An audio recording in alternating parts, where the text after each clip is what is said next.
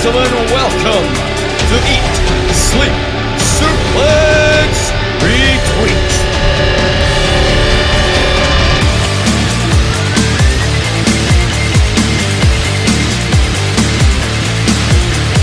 What's happening, everybody, and welcome to the latest episode of Eat, Sleep, Suplex, Retweet. We're still in lockdown, but we're still here to give you the fantastic wrestling content that we always do on a weekly basis. This week we'll be talking about the event Too Big for One Night, or just spread out because of COVID-19. Who knows? Yes, we're going to be talking about WrestleMania 36 and giving our thoughts on the big matches from there. But before we get started, a bit of housekeeping. Head all over to our social media feeds, Facebook, Twitter, Instagram at Suplex Retweet, and give us a subscribe on any podcast platform and just search for Eat, Sleep, Suplex, Retweet. And you can also find our bonus feed, Suplex Retweet Extra, by searching for that on any given site.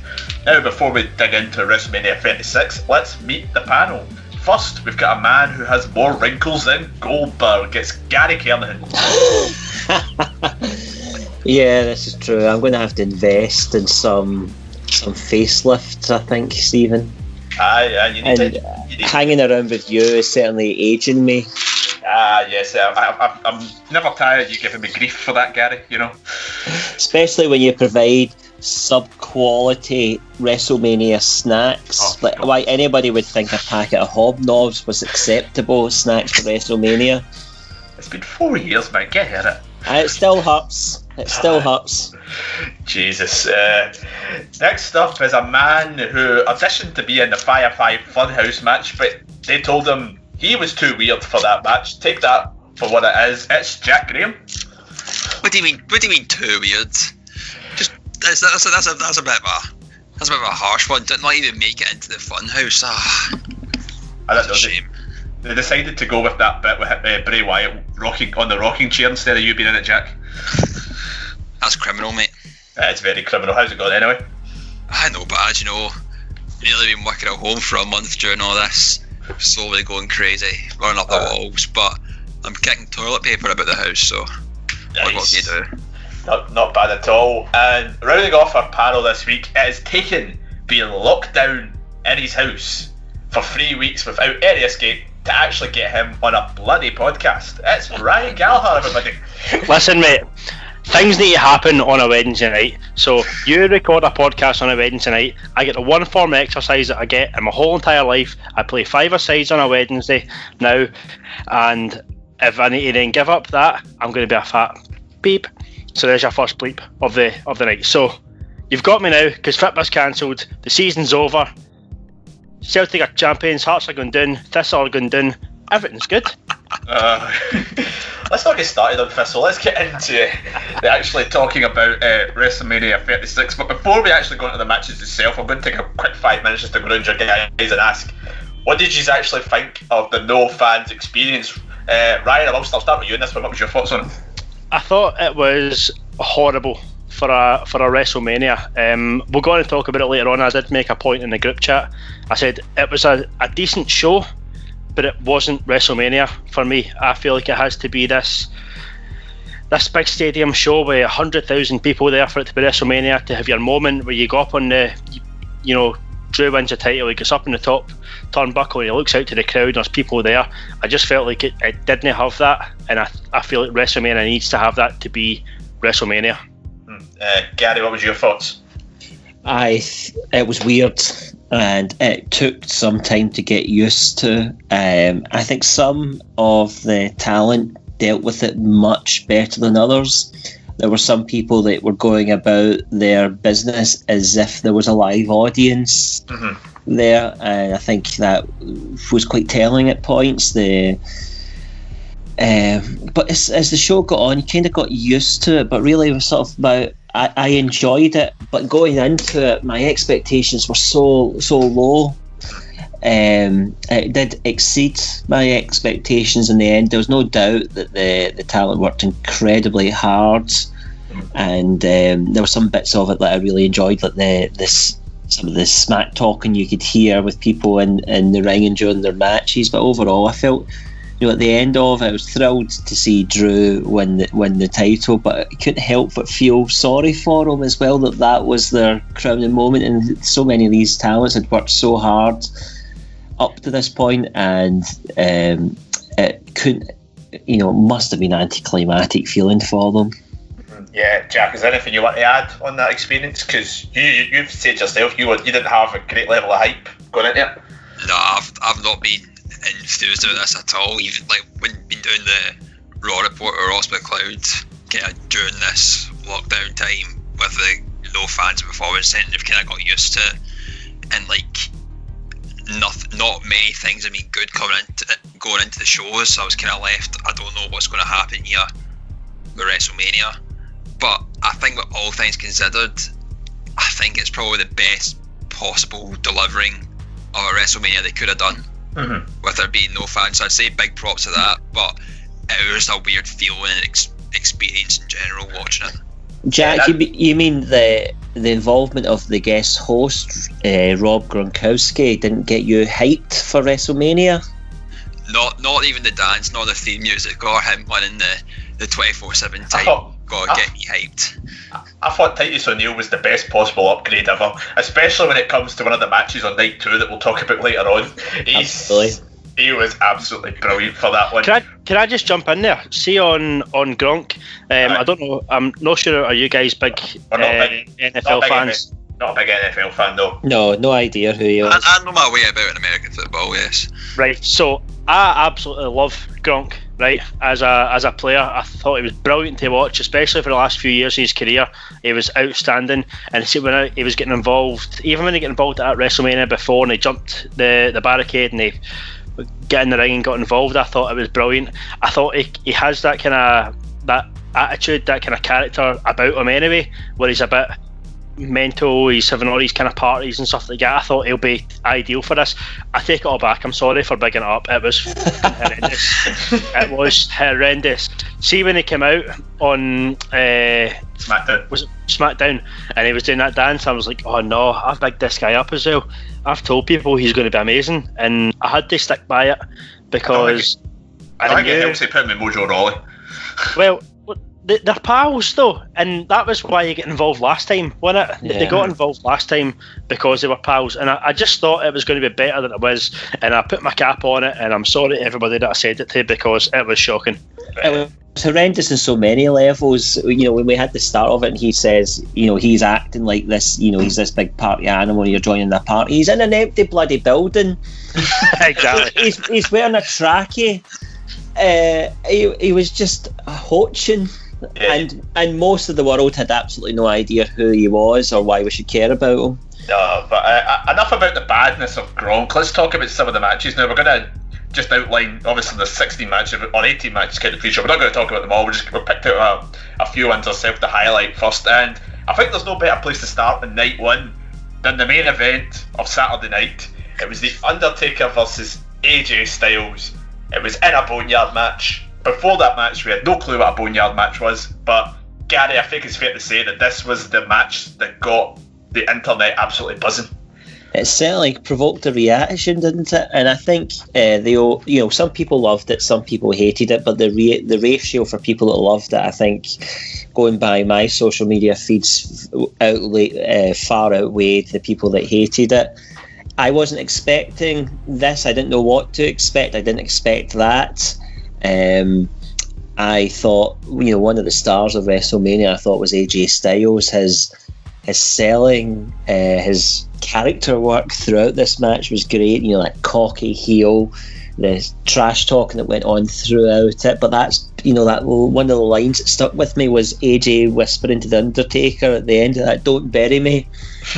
Yeah, just loads about it. I really enjoyed. The production values of it were tremendous. It probably cost them a fortune to make. Took ages to put it together. And yeah, I thought this was a good way to use the Undertaker. If this is how the Undertaker's going to finish, this probably is a good way to send him off into the sunset. Yeah, Ryan, I thought what was quite telling, the minute that the hearse came, they drew the coffin out the hearse, and it was AJ that was in it, just popping out. I think that kind of set the tone throughout it, and then, as Gary mentioned, the two of them, even him and Undertaker, they both sold this match to perfection, I think, at various points. Do you know, I just wanted to elaborate on that. Gary made the point there and said AJ throughout his character throughout the match was outstanding. I think AJ's character throughout this whole feud has been outstanding. See, week in, week out, that whole breaking the kayfabe type thing, it's everything that we've been saying about Undertaker, about him taking selfies, and, you know, a dead guy shouldn't have Twitter, right? Yeah. That point blank, shouldn't have Twitter, he shouldn't have Instagram, he's not supposed to be married, he's dead, right? But for some reason, they're now then bringing all this out, so I like the way that they had AJ capitalise on that, which kind of meant that they only had one way to go with Undertaker, and that was the American Badass type character, because he is the non-dead Undertaker, so to speak. So, and I think that's something that we've wanted for years as well, is getting that character back. So I loved it. I thought the whole match was outstanding. Yeah, Jack, they actually said what Ryan said about the American Badass style Undertaker. It was an Undertaker that people wanted to see a couple of years ago when he came back to face John Cena. So I think they've actually got the timing of it right, especially with everything else that's thrown into the feud. Yeah, definitely. It was like, there's been no kind of, from what I can recall from recent memory, any serious kind of personal motive to go for the Undertaker and to kind of call out Michelle and whatnot, but like Styles took it there. He was able to kind of make it known that the dead man wasn't wanted. It was Mark Calloway, it was the American Badass, and that kind of resonated with everyone saying, yeah, we need to see this before he eventually does ride into the sunset. And even the point when Styles came out of the hearse and he was in the coffin and he was kind of doing his trash talk, and then all you heard was the kind of the motorbike revving up and he's coming down, his Metallica blaring. From that point, I was so like, I've been invested in the full program in this feud, but from that point when you heard Metallica playing, I was like, fucking give me a half hour of this right now. Could you imagine we were all sitting in a pub absolutely steaming when that happened? When that part there, it would have been like when Drew won the Rumble, the place would have been absolutely mental. But I think that's one thing that's missed as well from this being, and this is a coronavirus bloody podcast now, but because all this kind of stuff kicking off and us not being able to get out and watch stuff, I just feel like that takes away from it again, because I watched it in the house and I thought, oh, it's amazing, but I know for a fact if I was in a pub, I would have been going off my head. Do you think they would have done that same match if they did it with a crowd? Do you think they would have just done a normal match? No, I think they would have done the same thing. I reckon that would have been still in the works, because you can't plan that in such a short space of time, the size of that, and plus the way the story went. I mean, don't get me wrong, I could be completely wrong with that, but I would like to think that was the plan the whole time for to go down that route. I mean, we'll never know the answer to that. I think this match benefited from it being pre-taped, because they could edit it and make it look good. I find it hard to believe, and Ryan, you've also been at Mania. Could you imagine them playing this on a big screen and you sitting in the arena and watching for half an hour the TV screen? I can't imagine them doing that with a live crowd. It'd be too long. I suppose maybe they would have had the same type of thing, but I think character-wise would have still been the same. I still think they would have maybe come out to the arena in a motorbike and had to kind of set up around the side. Now they used to do the Buried Alive matches, etc., when they had it up at the kind of the top end, and they'd work their way back to basically the entranceway, and then they would chuck something in there. I think it would have been that kind of idea, but I think the character changes would have been the same. I thought it was the perfect way to use Undertaker, because they can't do that smart. What we had 10 years ago with him fighting Shawn Michaels, he just can't do that anymore. But this played to his absolute strengths, and because he is still an absolute badass, he can still obviously probably go, if you messed with him in a bar, he'd probably still party. So, mate, he looked half his heat. He looked mental. He looked great. I feel that it was the best way to conceal the kind of aging figure of Mark Calloway. Like a lot of what you could have seen of him was kind of hidden. It was only really his face and maybe just kind of his arms and kind of showing the muscle. But see, if he was in his dead man attire and you saw that in Mania this time for them two fighting, you would be saying afterwards that Undertaker looks terrible and needs to stop. Mm-hmm. Yeah, no, it's spot on. But they just got so much stuff right with the production and all that. Even the stuff that was really, really over the top. That point where it looked like AJ was going to bury him, and he just appears behind him in the blinding light. I mean, it's so gimmicky, but it just played absolute to perfection. That's a meme, isn't it? That's the birth of a new meme to get used. There's so much memes and stuff on this match. That obviously him giving AJ the fingers just before that. That was brilliant. Just everything. And let's look at the real positive for this match. We got Anderson and Gallows in a WrestleMania main event. A happy man now. I'm not giving this main event. I've said this in the chat. I'm not giving it main event. It's technically a main event. No, mate, it's not. WrestleMania is a one event. I don't care what anybody says. They can spread it across 2 days if they want. WrestleMania is one event, and I'm not having it. I'm not having main events. Every WrestleMania that's happened recently, though, there's always been dubbed as more than one main event. Also, you have the main event, but you have like 3 different main events during the card as well. So it still would have been a main event, so to speak. Just so happened that this was the main event of the night one. Do you think that this is the final curtain call for the Undertaker? Do you think we'll see him again, or do you think this is him? No, he can't help himself. He'll come back again. He'll come back for the blood money. He'll come back for another Mania match. Like he can't stay away. Yeah, fair enough. Gary, Jack, you agree with that? I think it should be. I hope in some ways it is, and the reason I think it might be is the release of the documentary series that's coming. If the Undertaker is going to continue to keep going, as Ryan said, and I can absolutely see that scenario, he does need somebody to tell him he's done, but you know he's got the right to determine that for himself, and we don't want his last match to be, you know, a calamity like the Goldberg match.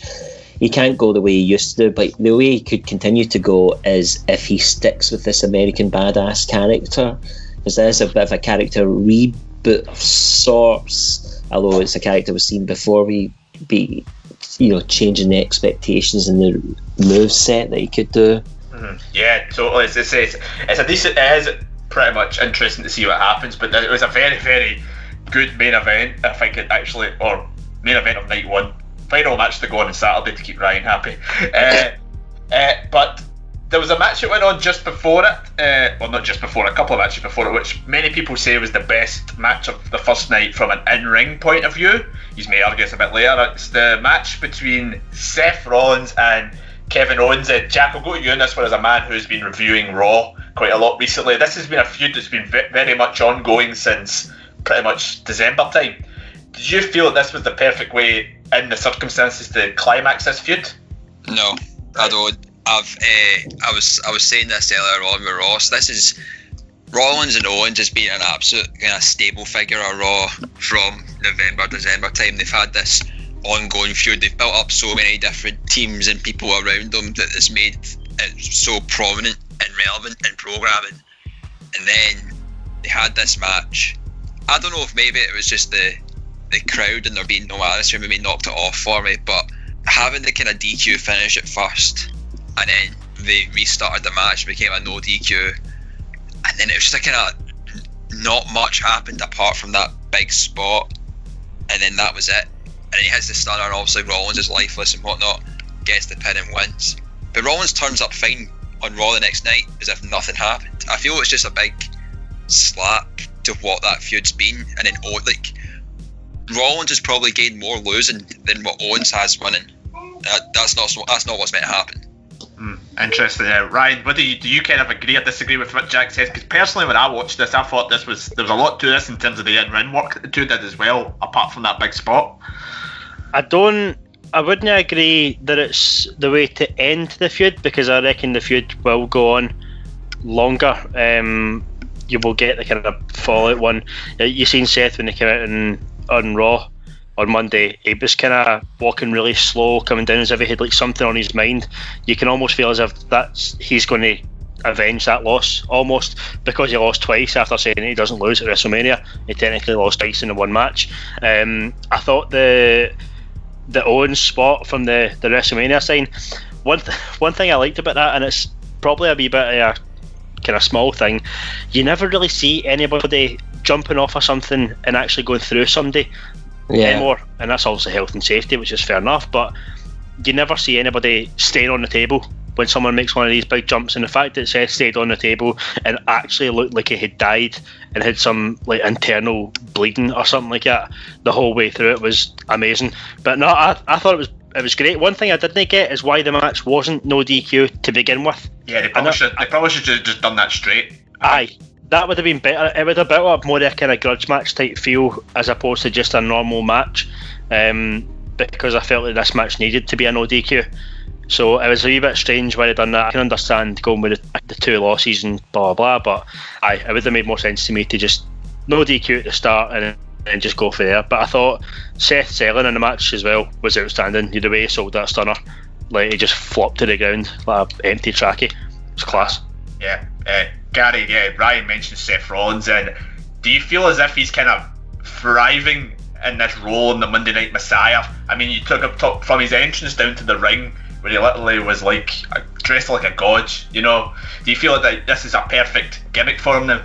Oh, I think he's been money in this gimmick. I loved his entrance. I could just only imagine what his entrance would have been like in the big arena with all those people around him. I thought he was brilliant at the part he played. I wasn't sure when Seth turned heel because and when this Monday Night Messiah thing's come along, but he's been a great example of somebody just taking something and working with it. I thought it was his mannerisms, the way he carried himself was just fantastic. So I loved his character work there. I had higher expectations for this match than I did in others because these two, exactly why they're feuding, I don't really understand it, but whatever they're given to do, they always nail it out the park. I think it started off with a loyalty thing from Survivor Series weekend. I think Seth kind of said that Kevin wasn't really a team player type aspect because he went back to NXT type thing. I think it's kind of descended into just a bit of a gang warfare type idea. Yeah, so I thought the match throughout was really good. When the DQ happened, I did think, oh, is that really? But then when the match restarted, the pace really picked up then, and that spot, as the guys were just talking about, I mean, I was going to say, it takes big balls to allow somebody to jump off a big sign of you, but we've seen Seth's big balls. So we all know that. Talking about the spot guys from the top of the WrestleMania sign, for what I've seen online, a lot of people have kind of gave up. There's been some criticism for it because saying, why is he doing a move like that in front of no crowd? Because you don't get the same pop. You know, what's your thoughts on that? Do you think he had to do the move, or do you think it's just him just pulling out all the stops type idea? The crowd doesn't matter. It doesn't matter if there's a crowd there or not. You still need to put on the best match that you can. And if he thought doing this spot would have been great in front of a full stadium, it still has to happen at this. You can't again just take out your big spots because there's no crowd, there's nobody to enjoy it. There's millions of folk around the world enjoying it. I enjoyed it, and I'm sitting in my house in Clydebank. So it still has to go. The show must go on, as they say. I thought I thought the spot was very well done. I thought Kevin Owens has always been to me a guy who can pull out some fantastic stuff for somebody's size. You know, he shouldn't be able to do half the stuff he does. Absolutely. But in terms of there was a lot of rumours of Seth Rollins taking some time off. It's very hard to kind of tell given the uncertainty we're currently living in.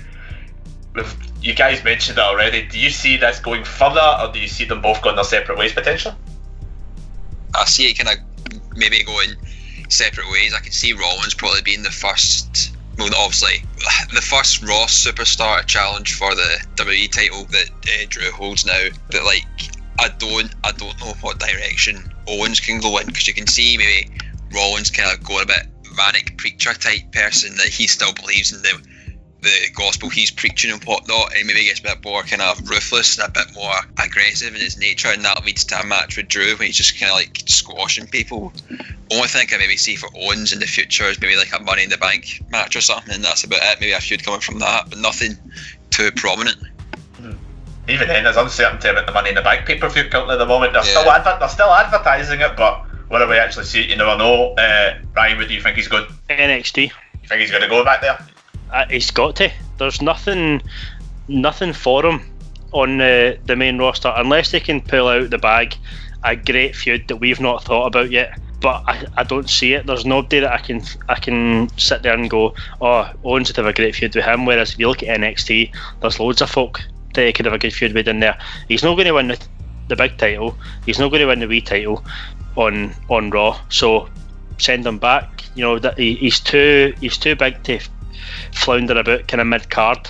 He could go to NXT and he could be main eventing. He could, once this Gargano Ciampa stuff's over, you could see him taking on one of them two in a feud.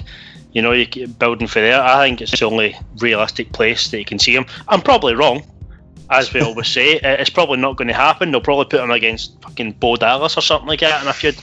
But that's what I would like to see him go next. Gary?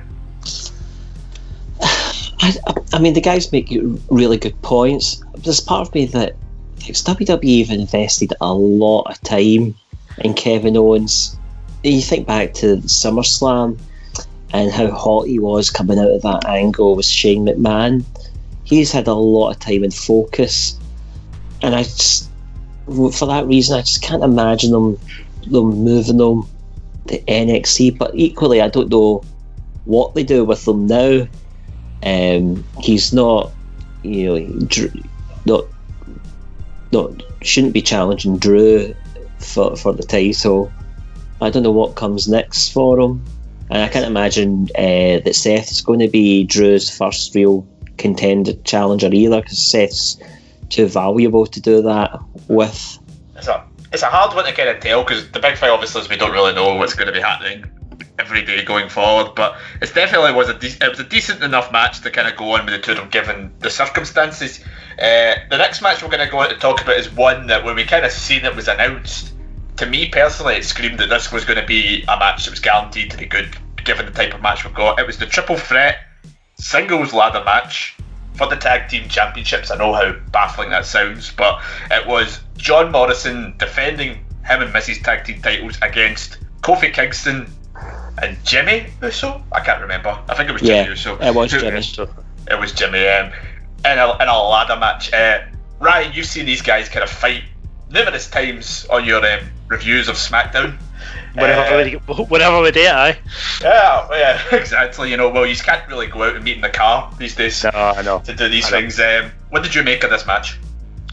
Just on that, the show will be back after this weekend's SmackDown. We have sussed away. Ryan was dealing with working from home with a young child and a pregnant missus. That has all now settled down with the coronavirus fear, so we can get the show back on the road. On the match, one note that I've taken, which I really need to point out, if you have listened to the show that me and Ryan do, I have been highly critical of John Morrison since he came back. I thought he was just a bit of a nothing performer. He didn't impress me since he came back. He's just been a bit boring. He blew me at the water in this match. I thought he was amazing. He was brilliant. He was outstanding, mate. He was so good. I've slowly been getting into him as a Morrison over the last few weeks. I didn't like them to begin with, like I say, and that all came from kind of not really liking John Morrison when he came back and not thinking he was that special. But this match, see, the one bit that I bloody loved was see when he got up in the turnbuckle and walked across the ropes to the other turnbuckle. Like, I wonder, that's what I thought. See, because that was pre-recorded. How many takes? I wonder how many takes it was. I wonder if he fucked it. It wouldn't surprise me if he did on it, but it definitely. Jack, what was your thought? Would you agree on John Morrison being the standout here? Because I seen these three guys and I thought they're going to do something really good. They'll all get talent in it. Yeah, I would say for me, John Morrison's a kind of standout.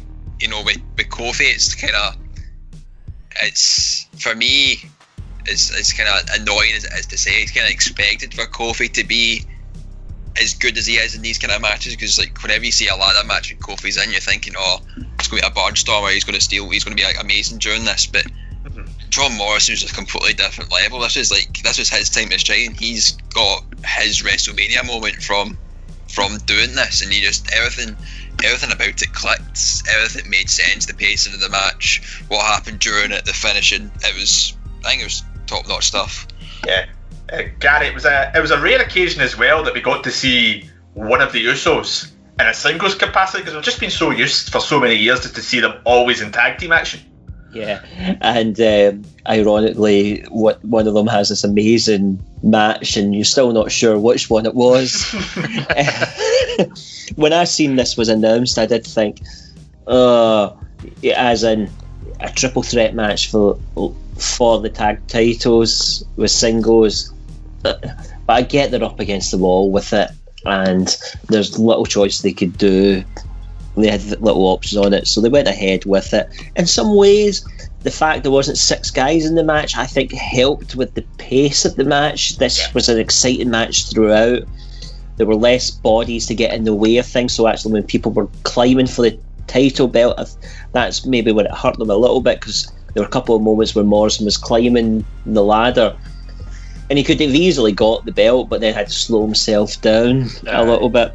But I thought some of the action throughout was really exciting, and real credit to the guys for doing that, because they are doing these spots and they don't have the live crowd to feed off to give them that adrenaline rush, and they did not phone it in any way, shape or form. Some of the bumps they took, some amazing bumps, some moves in it. Like I remember there was one, was it Kofi swings through the middle of the ladder, and there's a couple of bits you see in it, you thought, well, I've never seen that before in a ladder match, which is really hard to do.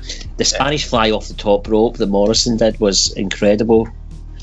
Yeah, it was fantastic stuff. They kind of benefited a wee bit from having no crowd, because I think there was one point, I can't mind, I think it was one of them throws the ladder outside, and normally when they throw a ladder outside, they always have to be careful in case they like overdo it, and obviously it ends up hitting somebody, but there was nobody there, so they could just chuck it anywhere.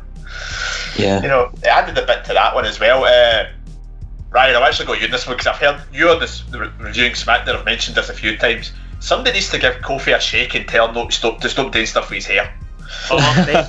Honestly, mate, I absolutely hate it. Like, what is he doing? See, when it first went blonde, I was just like, oh no, and then now he's coming out with multicoloured hair and all that. I'm like, just keep it as it is, man. Like, you don't need to change anything. Like, change your ring gear. Wrestlers change ring gear, they don't change haircuts. No, the only time you get a fresh baldy is for WrestleMania season. That's the only time they get a fresh baldy through the whole year.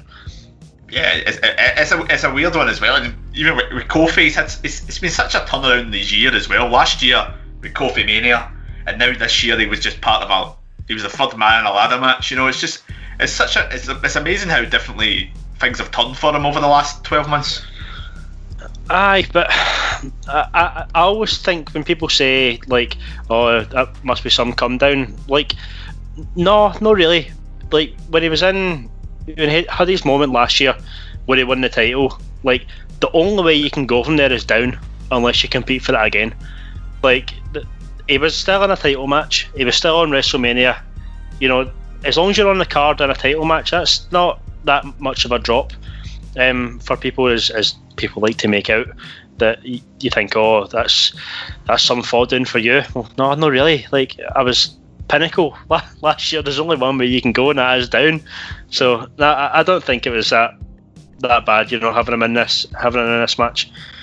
What did you all make of the finish and the winner being Morrison? I personally thought that this was going to be the night that the Usos won the title. What do you think? I'm glad that the finish that happened it's like kind of the right way to do it, because I feel that it's too early to take the belts off Miz and Morrison, especially kind of since that probably from when lockdown started, they've maybe started finally finding their groove and the kind of characters that they're being, and they're kind of not really caring, just going after folk and then making rap songs about it. But like there's more interest now in Miz and Morrison continuing their reign than having the Usos or the New Day becoming tag champs again, because like folk will be like, oh, we've seen that before, and what's next? Yeah, spot on. And Gary, I like the improvisation of the finish. I thought it was a bit different than what we would normally see. I love the finish. I thought it was a really good spot. It gets the heels the victory without them, being dominant as such, and sets it up for these teams to go again in another way. And I didn't particularly care who won this match. I think you could make a case for any of the teams to do it, but I'm certainly not disappointed that Miz and Morrison's have held on to the title, and hopefully they can will give Morrison the rub he needs to elevate him, because the Miz to me is, there's an imbalance in that team. The Miz is a main event caliber talent, and Morrison is lower mid card. Mm-hmm. Yeah, definitely. It was a very enjoyable match, and I think it was well placed in the middle of the card, and it kind of followed a couple of matches on from the final match from night one that we're going to talk about, and it was the match for the Raw Women's Championship. It was Becky Lynch defending against Shayna Baszler. Gary, I'll throw back to you on this one. Very surprising, me personally, that this match went on third on the card. What was your thinking on that one? I was disappointed with this match overall. By the time the show came on, this was the first match that really mattered of the two. I don't mean to be disrespectful to the other ones. The women's Elias and Corbin. Exactly. Who gives a shit about that? And the women's tag titles haven't been hot really since they first came on board. This was a much shorter match than I thought it would be. 8.5 minutes. Shayna was probably one of the best at adapting to this environment. She walked, when she came to the ring, and the way she conducted herself, she acted like there wasn't an audience there, whereas some of the others still did their same entrances and so on as if they would have done if there was an arena full of people. So I thought Shayna's reactions were really good. Just a much shorter match than I thought. I mean, it's clear that this is this feud's not finished. They did the classic sort of Bret Hart finisher that he used in Roddy Piper and Stone Cold when they wouldn't let the hold go to give the face a victory. But yeah, overall my feeling with this match is just one of disappointment. Mm-hmm. Yeah, Gary mentioned the length of the match. It went on for about 8 minutes. A lot of people have said that the 8 minutes was solid, but to many people it felt like a good first half of a 15-minute match. Would you kind of agree with that kind of analysis? Sorry, just to jump in there, the women's tag title match got 18 minutes and this got 8 minutes. Yeah. So sorry, go ahead. Sorry. Go ahead, Jim. I'd agree that it was a good 8 minutes to a 15-minute match, but I think the full thing in general was absolutely god awful. Really? Yeah, the truck. Don't care about Becky's truck and how she comes in. That's not what her character should be. It shouldn't be about a flashy truck to make entrances in. Fair enough, it would be cool in the arena and whatnot, but that's not what her character is. You've had Shayna come up from the Rumble. Everyone's take for winning it lost. Right, fair enough, but she still gets her Mania match, and then she gets screwed out of a match again. I don't know if maybe I hate on this a lot, because I've said in the Raw report that I'm not a fan of Becky Lynch right now. I feel that everything about her is just too much, it's too cringy. I was really looking forward to having a breakaway from Becky Lynch to maybe fall back in love with the man character again, and now that I've not got that, maybe it's made me more angry than what I should be. Yeah, Ryan and Jack mentions the stuff about Becky Lynch, and like we mentioned with Seth Rollins, there was a lot of talk that she was maybe going to take a break, which I feel was going to make it perfect for Shayna to be the one to end it, especially after a year. I think, were you surprised in any way that they went with Becky retaining here, and you think maybe they're saving Shayna winning the belt for a time where they could do it in crowds again? Aye, but I don't understand why Shayna just didn't win it now. Like, although the rumours about Becky taking a break, etc., even if there wasn't rumours about Becky taking a break, she still had to lose the title there, because you've had Shayna dominate through NXT. She's come in, she's dominated the Elimination Chamber, and you're thinking she's going to dominate Becky then. And then you can build some kind of story of Becky going through whatever she has to go through to get it back, get back up to that. I've fought through it before and I'll fight through it again. But the finish, I mean, at one point I did make, Jack was shitting over the big truck. I thought the big truck was the best part of the whole thing, to be honest with you. Grow up. What age are you? There's nothing wrong with the big truck. I could kind of see the points with it. I think the big truck would have been cooler if they did it at Mania, in the actual proper Mania, and it was the first time we saw the big truck. I think because we saw it use it when Raw maybe would put some people off it. I just love the fact that she's used the truck like more than once now, and it actually looks like that's her motor. Like she kicks she kicks a bit of America in this truck. But let's be honest, Jack. See somebody gave you a big massive truck that said "the man" in your face across the side of it, you'd fucking drive it in the shops. You'd drive it to Asda. Aye, of course, but I can still hate her driving a bloody truck into me. You know what I mean? Aye, but that's just Irish racism. That's all it is. Driving into the empty car park, it didn't really have the same feel to it, but again, circumstances, you know. Aye, no, listen, I thought the match was a bit dull, to be honest with you. It was, fair enough, they performed well for the 8 minutes or however long it was that they were on, but I thought the finish as well, like that's twice now that Becky's done that same kind of finish to a former cage fighter. She done it last year and she's done it this year. She's not had a proper good win in her title matches at WrestleMania. Mm-hmm. And that may be controversial, it might not be, but I thought last year when she won it, I thought it was a bit of an anticlimax because I wasn't expecting it to be over, and it was the same with this one. When it was over again, I thought, is that it? Like, is that all we're getting? So I expected a lot more for the match, but it wasn't bad. It was just a bit of a nothing match. It actually was well placed, going on third because it was nothing. And Gary Ryan mentioned the way they finished it. It's something that it seems to be the way they kind of have Shayna lose quite a lot. We've seen it back a couple of years ago. That's the exact same way that Kairi Sane beat her for the NXT Championship. Do you think that was kind of lazy to go with that one? Not in this context, because it was a lazy match in some ways, you know. So not in this context. I can see the NXT thing. They probably think that not as many people seen Shayna lose in that way at NXT, and this is a different audience. Obviously, there's crossovers between them. So I wouldn't go as far as saying it was a lazy finish. I just think the whole match was disappointing and underwhelming. You think this was a good example of a match that needed the crowd? I don't know if the crowd would have saved it. Basically, you know, if they did exactly what they did in front of the crowd, I'm not sure it would have been any better. It would have been dull in front of a crowd. Aye. Jack, did you say something as well, sir? Aye, I was saying I reckon the crowd could have turned on maybe Becky at that point. I think for it being even if Becky won, if they had the 15 minutes, maybe it wouldn't have been as bad. But see, it felt like it was cut short. Yeah, it's screwed, and that was it. I think folk would have been raging at that. Mm-hmm. I think so as well. Yeah, but I think he's hit the nail on the head. Just what I was going to add there, what I think is absolutely criminal about this is when you think about the matches that Shayna had down in NXT, all them title matches she had, all the 15-20 minute matches that she put on that were memorable. You could pick out points from it.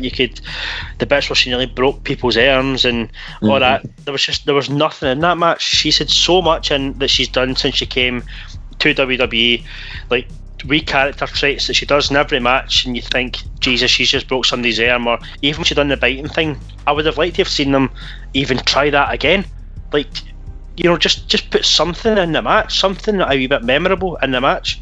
But it had nothing. It was just an 8 minutes of playing wrestling and then a finish. Mm-hmm. Yeah, wasn't the best match, and say it wasn't really. It kind of didn't really feel as much as it could have been, but it was still better than a lot of the matches in night one, and for that reason, we will not be analysing Goldberg versus Braun Strowman. That is one thing for sure. On Elias versus Baron Corbin, but that's been our analysis of the main matches from night one. We're going to take a short break, and when we come back, we'll be analysing night two, so don't go anywhere. We'll see you in a bit. Hello folks, I'm Nathan Fisher. And I'm Chris Murray. Join us on the Monday Night Rewind as we look back on every head-to-head episode of WWF Raw and WCW Nitro. Find us on the brand new Suplex Retweet Extra feed, available on all good podcasting sites. I'm WWE superstar Drew McIntyre, and today we're in freezing cold, raining Loch Lomond. But we're doing something pretty exciting. We're filming an advert, and a very exciting advert. We're going to promote WrestleMania and my big match coming up. We're going to meet my mentor. Exciting. Look at this, always just like my final tests.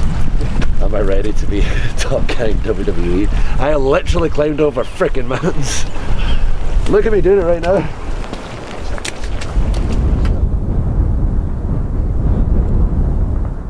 on the hills. I'm carrying 2 barrels, which aren't that heavy, but when the wind is this high and you're in your underpants, it's not exactly easy.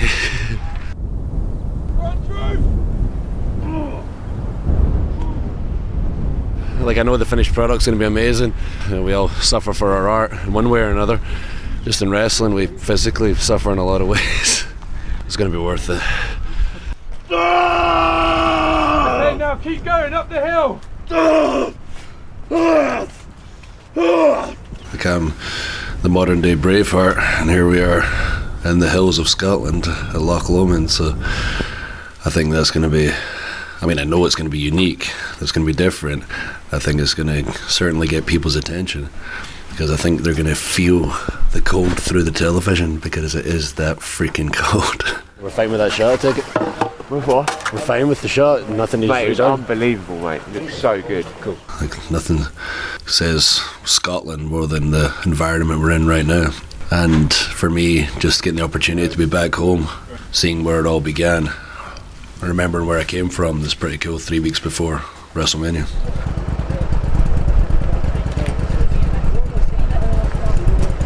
So this is a glamorous life of a WWE superstar.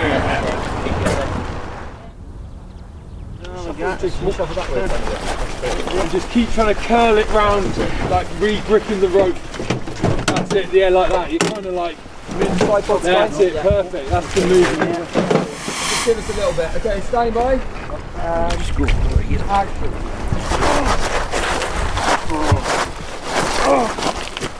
Keep fighting back, Drew. Fight back. My first ever world title shot at WrestleMania against Brock Lesnar, somebody who I've used as motivation for years. Obviously, I've always been aiming for that world title, the WWE title, and now that it's actually happening, the mental motivation I used for years is actually happening. I keep telling myself maybe I should have envisioned something bigger. President of the world.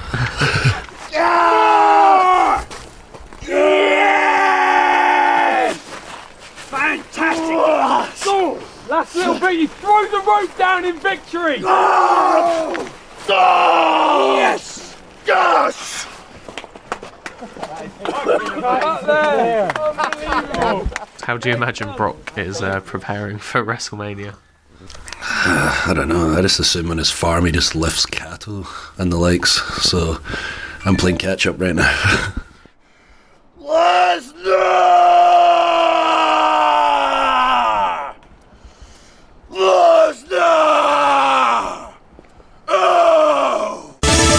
Hey, this is Kwaku. And this is Sarah.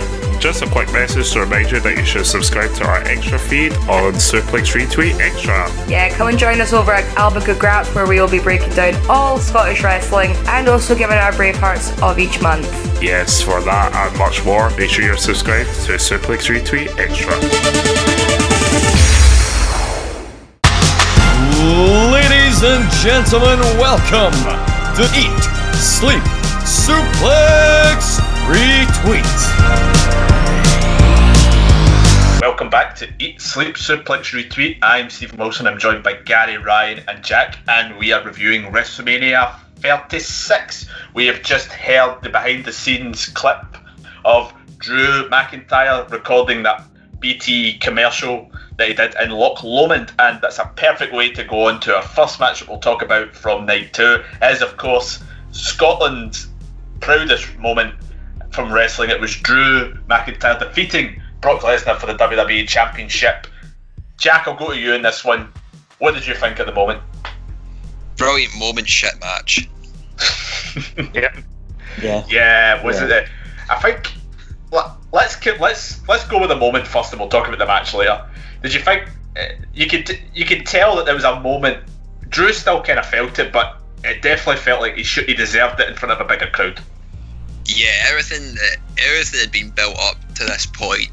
The reaction the crowd would have got, the ovation, the celebration from it, it all would have been perfect, and it'd have been that, like, one of the best ways to round off WrestleMania in recent memory, and it's been robbed from him. Fair enough, obviously it's like exceptional circumstances that's taking this away, and nothing can really be done, but you always have that bit of you think, man, what if he did win that in front of 80,000 folk and everyone chanting 3, 2, 1 when he hits the Claymore?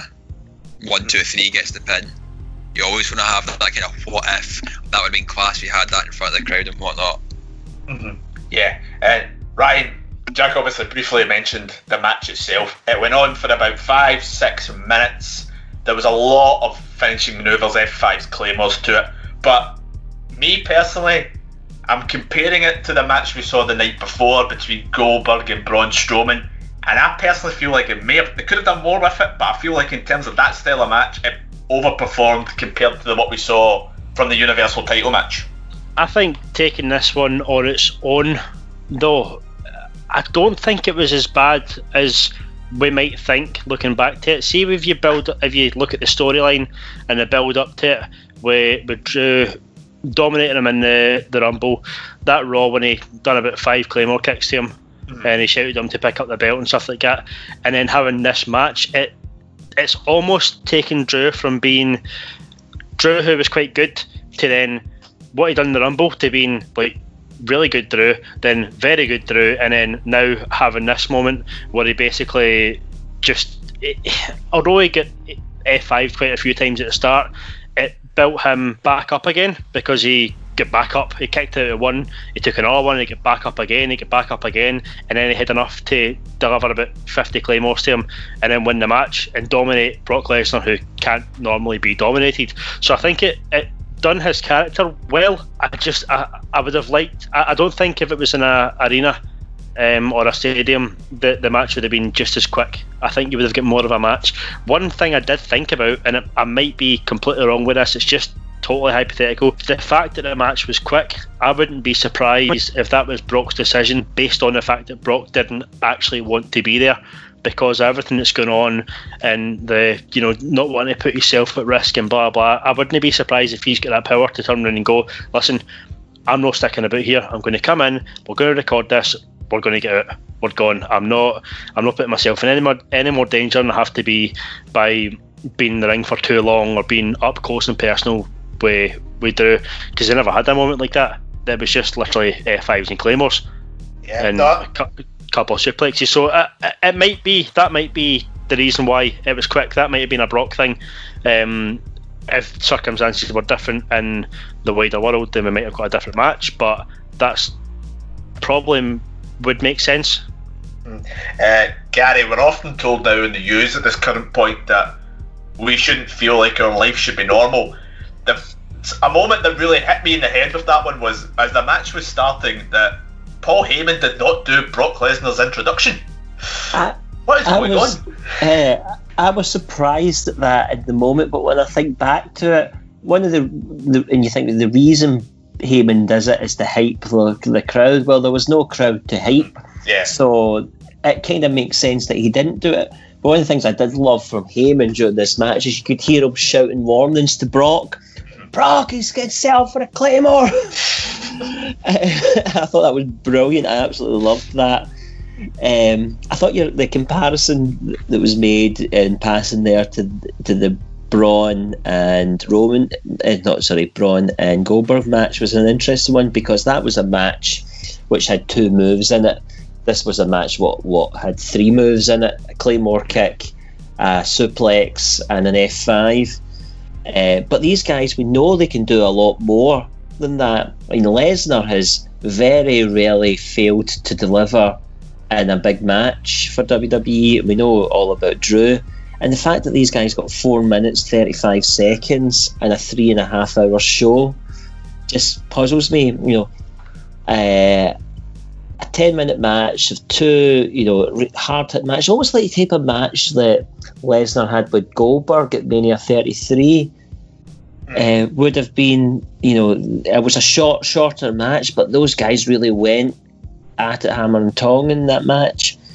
The bit that I'll give huge credit to Lesnar for is the selling that he has done for Drew since the Rumble, and even in this one, after Drew wins the match and he's celebrating, Lesnar lay motionless in the middle of the ring that whole time. So it's sort of 10 out of 10 for his continued selling. Jack, we mentioned very early on about the moment of Drew actually winning it and how much better it would have been for a live crowd. I personally think that the crowd would have went absolutely crazy just as much for that moment that Drew kicks out of the F5 at 1. Yeah, that moment, the kicking out at 1, I think folk would have went off their head, and I feel that commentary would have been even more hyped, kind of feeding off the energy of the crowd at what just happened. But I feel that if I crashed out during night 2 when I was watching it during the tag match after the match that happened before, which we'll speak about in a bit. So I watched it the next morning.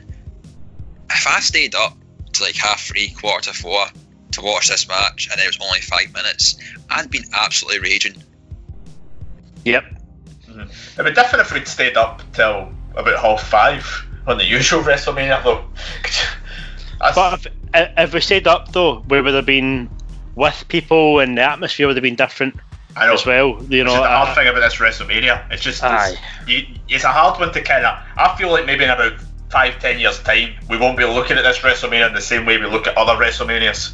No, we'll skip it. We'll completely skip it. It's a one-off, you know. You'll remember this moment, but you won't remember the match that led to the moment. Aye, exactly. Mm-hmm. One thing I did want to note when you're making the point about Heyman not doing the intro, I don't know if this is just me that thought about this. I took from Heyman not doing this, and I literally come on this podcast every time I do it, and I always talk about it might have been this, but it probably wasn't, and this is another moment where it might have been this, but it probably wasn't. I think the reason Heyman never done it is because he character doubted whether Lesnar could do it, so he never hyped him up as much because he had that doubt in the back of his head. That's what I took from that, from him not doing that. Like I say, probably wrong. He probably just never wanted to do it, but that was the kind of thought I took for that when I was watching it. Well, let's all agree on one thing. It's great that Drew is champion from a Scottish point of view. 100%. Yes.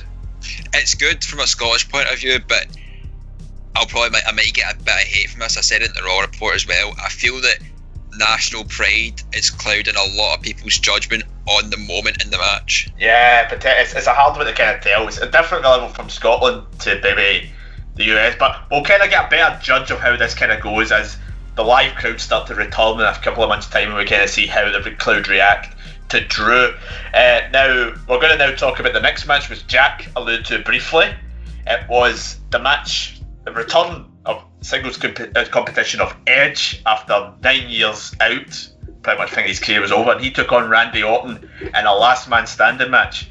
Gary, this was a match that had such high standards to it going into it, but to many people, it fell off a cliff. What was your thoughts?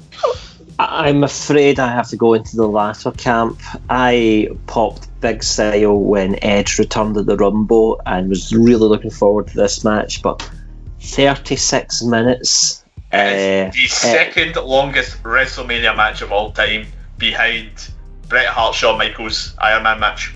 Yeah, it was 10-15 minutes too long as far as I'm concerned.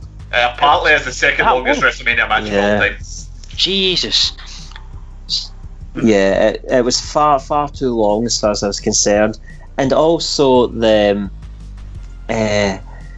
wee bit repetitive. There's only so much you can do. I think the last man standing element of the match lost a lot of its steam, its momentum, being in the empty arena. I don't think that worked for them. It'd been better if they pivoted to something else for it. Yeah. And also these, some of the things these guys were doing. Randy Orton is not really renowned as a high flyer, but yeah, he's now climbing on top of trucks, and Edge probably shouldn't be taking those types of bumps anyway. Just far too long. 10-15 minutes shorter, we'd probably be talking about slightly different in the match. Some interesting spots with trying to make use of the facilities they've got. I like the finish with the concerto. There was a sort of poetry moment to it almost. Yeah. I liked Edge slinging off the gym equipment and landing and Randy on that chair. But I'm struggling beyond that. You mentioned that part in the gym there, Ryan. I thought, see the starting sequence of this match while they were going through the kind of gym elements for it, I thought that was good at that point, but it was kind of the point where they eventually left the gym side and they started plodding through the backstage elements to it. That's when it started losing me personally. Aye, so when you said how long was this match here? 36 minutes, did you say? 36 minutes, Yeah. Right, I reckon I probably napped for about 15 minutes of it, like during the match. I went to bed to watch it because I was fed up sitting on the couch. They had the gym bit, fine. I thought that's alright. I thought they're going to move out now, they're going to go out to the ring. I fell asleep, I woke back up again, the match was still going at this point, so I missed a wee kind of chunk in the middle. I liked the end, but the gym part, when I compare it to one that happened recently as well in the same gym, was Gargano and Ciampa and on NXT when they had that kind of bit in the gym. That didn't go on for too long. It was on long enough. They had the big moment at the end, and then that was it. It was done. That's the way this match should have went. The fact that they then continued it even longer, the fact that I could have a nap and then wake up for the end of the match is a joke. You know, I expect to go for a nap midway through a match and wake up during the next match. Not the same bloody match when they're... I literally think I woke up as they were climbing on top of the truck. So I missed that wee bit beforehand, so I've not got as much hate for it as other folk has, and I haven't watched it back because all I've heard is negative comments about it, so I've not even bothered my arse going back to watch it again. But from, like what you said there, Stephen, I enjoyed the start of it, I enjoyed the gym bit. I enjoyed the end. I thought the end up on top of the... Yeah, I thought the end was fine. It just took too long. Was alright. I thought Edge selling it well, as if I don't want to do this, was quite good. At the very end, when you see him kind of with tears in his eyes almost before he'd done the concerto, I thought that was quite good. The kind of way he sold that. So I've not got as much hate because I went for a nap. Yeah, Jack, that bit in the middle from the gym bit towards the closing ending, it was so disappointing. It must have been even more disappointing to you as a massive Edge fan than you are. Yeah, Edge is my greatest of all time wrestler. Is the one that I've resonated with so much. So seeing this moment of him having his WrestleMania match come back, I was so excited. But never... Because you're a big shagger, mate, is that why? You resonate with a big shagger? Of course, mate, I have live sex celebrations every week. To an empty crowd as well. Nobody needs to see that. I mean, you know about the plenty of lotion bottles I've got kicking about when we're talking about drafts, so you know. Right, plenty, moving on. As I was saying, I never thought I'd hear the words coming out of my mouth that Edge has ruined my WrestleMania experience, because with that match going too long, it's probably what made me crash out during the tag title match, and I missed the rest of it. I missed a live reaction of the main event and the Wyatt match beforehand, and always having to watch it after seeing everyone's reaction. It's just, I'm gutted, and I hate that it was because of a 35-minute long match. Just didn't need to be. I'll admit myself as well. I struggled after that match. I had to kind of go get an energy drink from the fridge. I was teetering myself. You know, I was kind of like, I really want to see the moment of Drew winning at the end. It was kind of helping me get through it a wee bit. But no, I mean, the finishing element to it, as you have all kind of mentioned to it, they sold that out very well. But again, it really needed the live crowd, that moment. Of the kind of facial reactions to it thing. I needed the kind of oohs and ahs from the audience as well. But again, would they have done this style of match? The finish probably would have came in the ring as well, as Gary, you and Ryan talked about in the first half. It would have ended in the ring. Obviously, you're not going to go backstage at WrestleMania, or they're far too big to go backstage. But I think if you had this match in front of an arena, even going for that long, I don't think would have been that bad. You know, I think it's because when you go backstage, the match goes on for 36 minutes, but a lot of that is just them walking after each other, which really fucking annoys me when I watch matches. See, when you see them, they'll hit them with something and they'll go and they'll like walk away dead fast, and the guy will come up behind them and grab him by the neck and then walk him somewhere else to do something else to him. And I'm just like, that's fine if you do that for a short amount of time. If you then extend it even longer because you just think you can get away with extending it, then it's just going to take away the buzz of them being backstage and amongst all their stuff. Yeah, and that was the big issue with it. There was far too much marauding their way through the backstage area. Not enough of the two of them actually batting each other. When they were actually on top of the trucks and that type of stuff as well towards the end, they were again doing everything very, very slowly. Commentary was guff as well. The commentary played an absolute clanger on this match. Did somebody say it was like golf commentary? It was. Tom Phillips is one of my favourite announcers currently in WWE, but he did nothing in this one. It did nothing on it. They just did not give you any sense of drama, and they were just kind of like, and they're looking over the putt. It's a short right to left. This match sucks. I actually feel like this match didn't even need commentary. Like, you probably would have been better off just not doing commentary for it. Well, if your commentary's that bad, you better not doing any commentary. No, but I mean, see, even if you had like a Moro on commentary, I don't even think he could have made this any better. I actually think it would have been better with no commentary, because it's almost like a hearts and mouth type thing, and adding to the suspense of, oh my god, does that actually just happen? Does he just hit him across the head with a weight? You know, I feel like that would have been better, having it like that, rather than just having the murmured voices. Talking about matches that did not have any commentary, we'll move on now to our next match, which was the match that went just before the main event. It was the Firefly Funhouse match between John Cena and Bray Wyatt. Jack, I'll start with you on this one, because we spoke before the show and you seem to be the high man from the three panels, definitely, about this one. What did you make of this match? It's hard to explain, it's fair to say.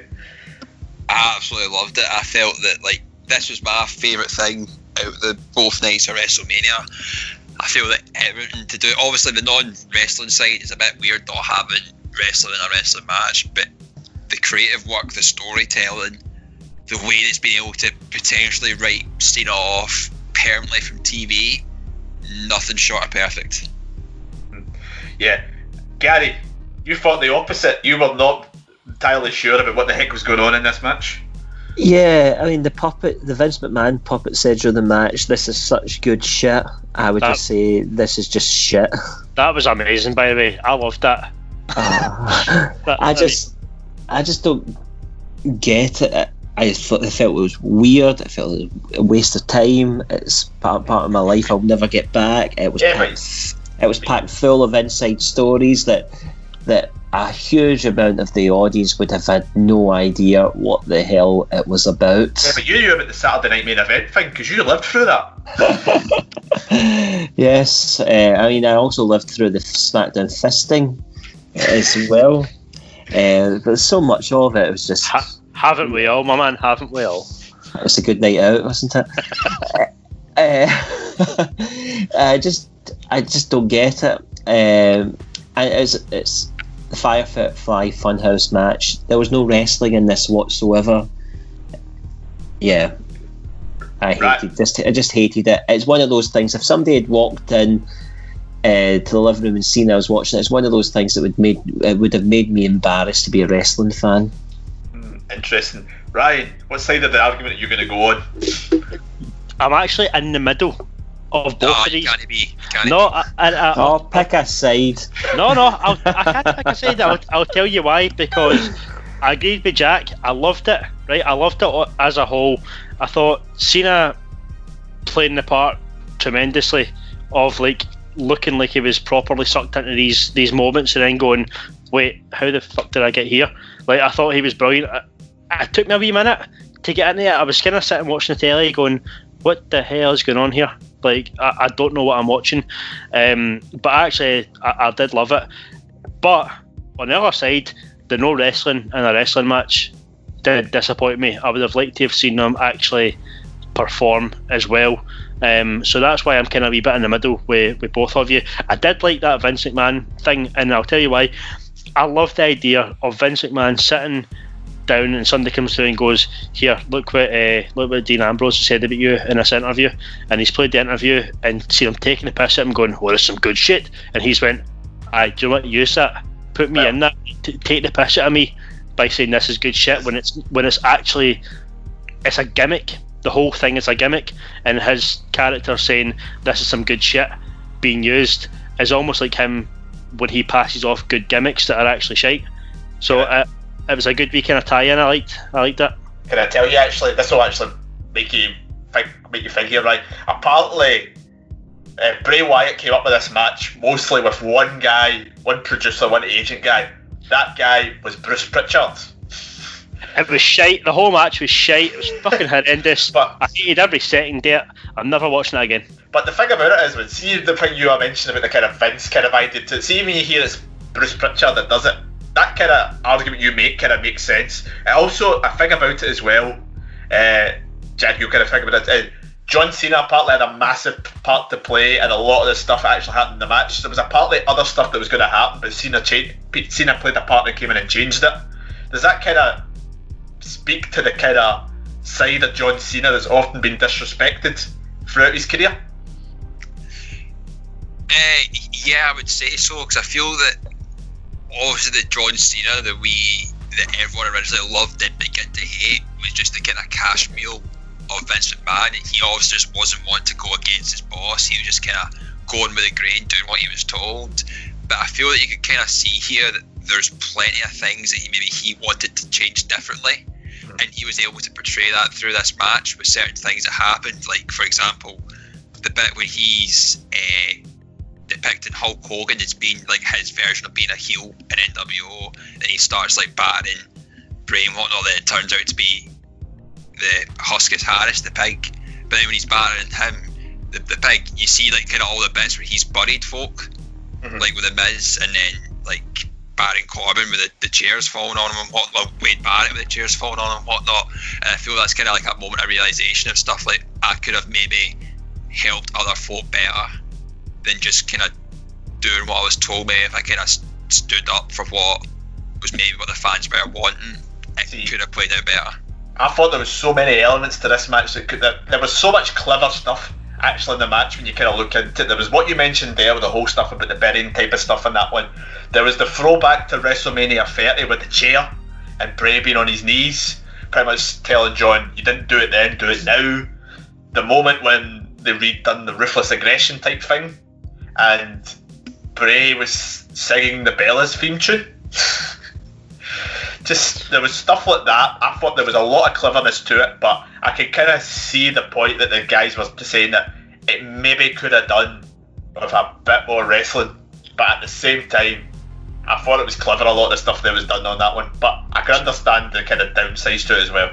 Stephen said a bit more wrestling. I just wanted to say some wrestling would have been nice. There was no wrestling whatsoever. My biggest complaint about this match, and I've been saying it for weeks and weeks and weeks, and actually I've been saying it for years now, why has John Cena not had a haircut yet? Like, get a haircut, John Cena. He should have had the flick. He should have had the 2002 flick style for that bit. Do you know what I'll take the Kofi Kingston haircut on him, put that on it with the colourful bits on it as well, fire that on him. Just, he looks like a da with long overgrown hair, and it's combed over, and I'm just like, oh, no mate, just really annoys me. It's the same as Ryan Wilson.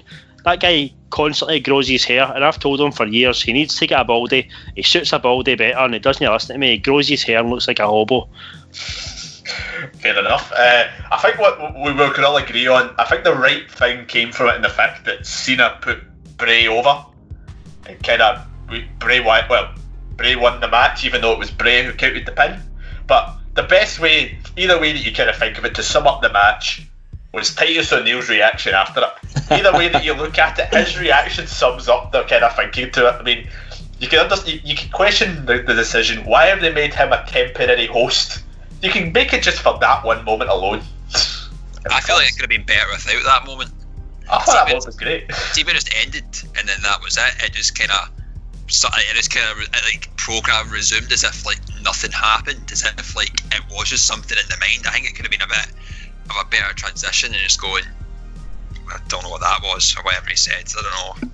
Anyway, I don't even know what he said. It was just his face. It was just the way they kind of blacked out and it just went to his face, you know. But I think there's a lot of people online clamouring for a more Firefly franchises now. I think they should leave it at this for a good while and only pull this out in big circumstances. I actually think that Bray should go away for a bit. He's got no really purpose at the moment. No, I think the problem was when we seen all the stuff with him and Goldberg. Apparently he didn't want to drop the title and Goldberg made him, whatever that rumour was, if that was true or not.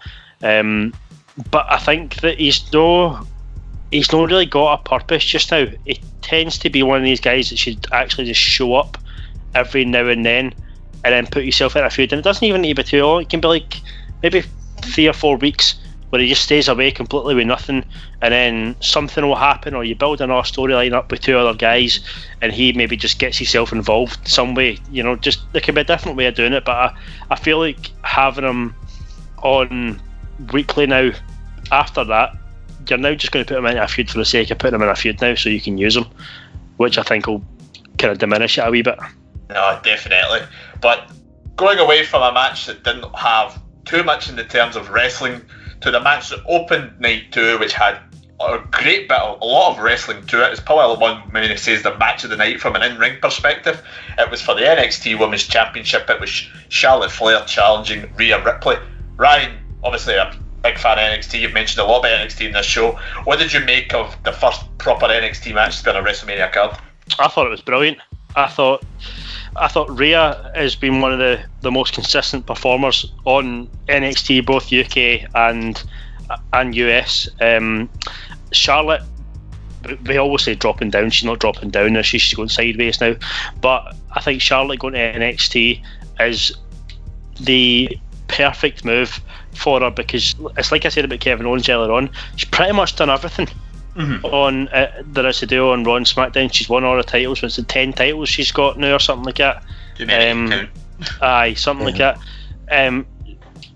Comparing it to the Bray Wyatt thing as well, I think if Charlotte didn't win, she would just get put in a feud with somebody for the sake of putting in a feud. I think there's much more scope for her to improve and put on good shows if she goes down to NXT now, especially as the champ, because it means that everybody will not only be wanting a bit of the champ, but they also want a bit of the queen as well, because she's come back down to their level, so to speak, where they can then basically take the stance of, you might think you're dropping down, but hold on a second, let's go. Definitely, and Gary, Ryan mentioned as well, Rhea Ripley in this match. It's not all just about Charlotte Flair. We first saw Rhea Ripley in that first Mae Young Classic where she was still very, very raw. She's came an absolute long way to then, and she was an equal to Charlotte at every point in this match, I feel. I thought Charlotte sold her ass off throughout this match for Rhea, and I've seen some stuff online about people feeling that the defeat has hurt Rhea. I don't think that. I think I was surprised at the outcome a little bit, but Rhea's not been hurt with this. She's been elevated on the back of this, and it's not the end of this story. They had a great match. Charlotte will go to NXT. She'll have a series of fresh feuds, which is what she needs, because she's done so much, as you mentioned earlier on already. She'll have a series of fresh feuds. It's not easy to say that quick. And eventually there will be a rematch between the two of them, and that will be good. But really, really good match. Really good use of silence at times. There was some funny noises at other points in this match, but I liked the story they told throughout the match. There was a wee bit sort of old school about it. Those particularly working over the same body parts, which eventually led to the decision. It's just a really good, solid match. Yeah, Jack, we often talk about how the opening match of a WrestleMania night card is equally as important as the main event. Do you think that having this one go on first in night 2 was a perfect way to get that night underway? Yeah, it helped attempt set the tone of what they were wanting. There was a lot of the middle that just was a bit meh watching that, but this match, it was easily the best wrestling match of the night. Everything about it kind of just made perfect sense. I feel it's a shame that Rhea lost, but I'm also quite happy still seeing Charlotte with the belt, because I feel there's so many more possibilities that can happen with Charlotte with the belt now. And even if she does double duty between Raw and NXT going forward, defending the title against like any superstar, I think it'll just do great things for everyone with Charlotte having the belt. Yeah, it adds a different element to the NXT, because we have spoken many times on this podcast about the quality of the NXT women's division. We're actually going to see that this week, as a time of recording, when there's going to be a 6-woman ladder match on the upcoming NXT for the number 1 contendership. There's so much depth in there, and it adds so many questions as well as who can be the one to step up to Charlotte Flair. Throw a match out there right away that could happen after this ladder match. You could Charlotte Flair versus Io Shirai. You know, that's just one potential thing on it. It adds so much things to it. But again, with Rhea, she can then go down. She can look. They could play off Rhea a bit differently. She can then go on to maybe feud down the card as well. They've got a ready-made feud in there based on the second Mae Young Classic of Rhea Ripley and Tegan Nox. I think looking at it more, I thought Rhea was going to win, but I think Charlotte definitely is the right option just from all those things I've listed there. I actually thought that I kind of agree. I thought that Rhea was going to win. I didn't see Charlotte going to NXT permanently. I never seen that happening. Delighted that it is, but I never seen her wanting to take that step. But maybe she's kind of looked at it as well and thought, I can do something amazing down here. You know, I've been here before, I've conquered it, I've dominated it. I'm now going to go back to a whole new crop of people that I can feud with. I can have completely different matches to what I've had before. So no, I'm quite pleased with it. After I've thought about it, I was annoyed at first, but it makes sense now. I think Charlotte's still, from what I've seen and read, there's still an expectation that Charlotte's going to still be in Raw, so we'll probably just see more of her, which makes her an even more valuable draft pick for someday, which was nobody used to me in the draft this time round. She got you points, it just nobody else did. Not as many as she should have got. No, that's true. She was one of the very many sufferers in that draft from COVID-19. Jack can talk all day about suffering from COVID-19 in this draft. Not actually suffering from COVID-19, just so I add. That's because Jack is COVID-19. I'm patient zero, mate. It shafted me no ends. I feel that I could have benefited a lot going into WrestleMania, the draft, but unfortunately it was not meant to be. No, but we can agree that Rhea losing made more suffering for David Hockney, which was all good, you know. Which is always a good thing. Yeah, I liked in this match the old school targeting of the knee. I think that's like Gary, you're obviously a guy who's grew up watching wrestling 80s and 90s. It was the type of thing that Bret Hart would do back in the day. He would target that move, and then the minute that they lock in the figure 8 as it is, she's done. You know. Yeah, the game's over then. It was really simple storytelling, and some of the best things still are. You look at how over Otis and Mandy's story was, and that was just a simple story. And yeah, it made sense, and you see that often in matches now. There's no, the psychology sometimes gets lost. People just do high spot after high spot, or in some instances forget what body part they're working and start hitting the other leg, which is pretty unforgivable. But yeah, it just made complete sense. You could absolutely follow it and see what was going on. Definitely. See, actually, I think when you think back about that Edge and Randy Orton match, just what you're saying on it, they had to follow Otis. That's how that match failed. We had such high expectations from Otis. Oh yeah, Otis is the greatest thing in wrestling. Oh, he's great. Just briefly before we finish up, how great was that? That moment would have been amazing in a live crowd. Oh, aye. Imagine him carrying her up a massive WrestleMania ramp as well, past everybody, just wandering all the way up there with his prized possession. Would have been great. Still was great, but just not the same. I met Otis at SummerSlam. I have a photo of me and a topless Otis. Nice. Yeah, Tucker was there as well, and so was Lucy. Tucker. This is the thing that annoyed me as well, and I always talk about this. Otis's ring gear has to change. It has to go back to wearing the full body thing they had before, because I can't deal with this. I can't deal with the tiny wee trunks that you can hardly even see because his belly. Looks like he's just wrestling in boots. Aye, he's a massive guy, right? And massive guys need to wear the full gear. See, when they first come up, when they were in NXT, when they first came up and they had that initial run when they first came up to SmackDown and stuff as well, he looked class. He just looked like a big bruiser, but now he just looks like a big heavy guy. But I think it's fair to say he could have a big run in that one, but it's definitely a moment that kind of it could have been absolutely amazing in a live crowd. But I think what we would say about this actual WrestleMania is it's a WrestleMania like no other. I don't think we'll ever see a WrestleMania like it again. Nah. Do you know, on that point, Stephen, some of the introduction that WWE did, they never used the word coronavirus at one time, so I just wonder, in 10 years' time, when somebody in the network looks back on this, will they have any concept on why it was like this?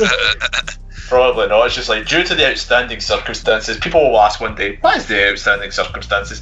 In 6 months' time, I don't want to hear the word coronavirus. You know, in 3 years' time, it's just going to be F coronavirus anytime. But, you know, it definitely was a WrestleMania like no other. But there was some decent moments to it. But again, and on that note, we wrap up their WrestleMania 36 review. The night, or the show, too big for one night. But it's fair to say that we will quickly forget about it just because of, you know, the circumstances surrounding it. But we got the good entertainment at the time. We've got loads of stuff still coming up on Eat Sleep Suplex Retweet, despite the lockdown that's pretty much kept us all indoors for the last 3 weeks and probably for the next 3 weeks. So you can head on over to our social media to see what we're doing: Facebook, Twitter, Instagram at Suplex Retweet.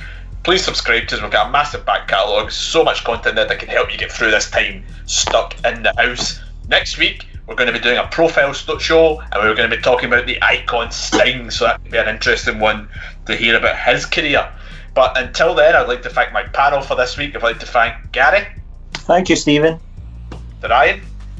Thank you very much, Stephen. And to Jack. Hi, cheers, mate.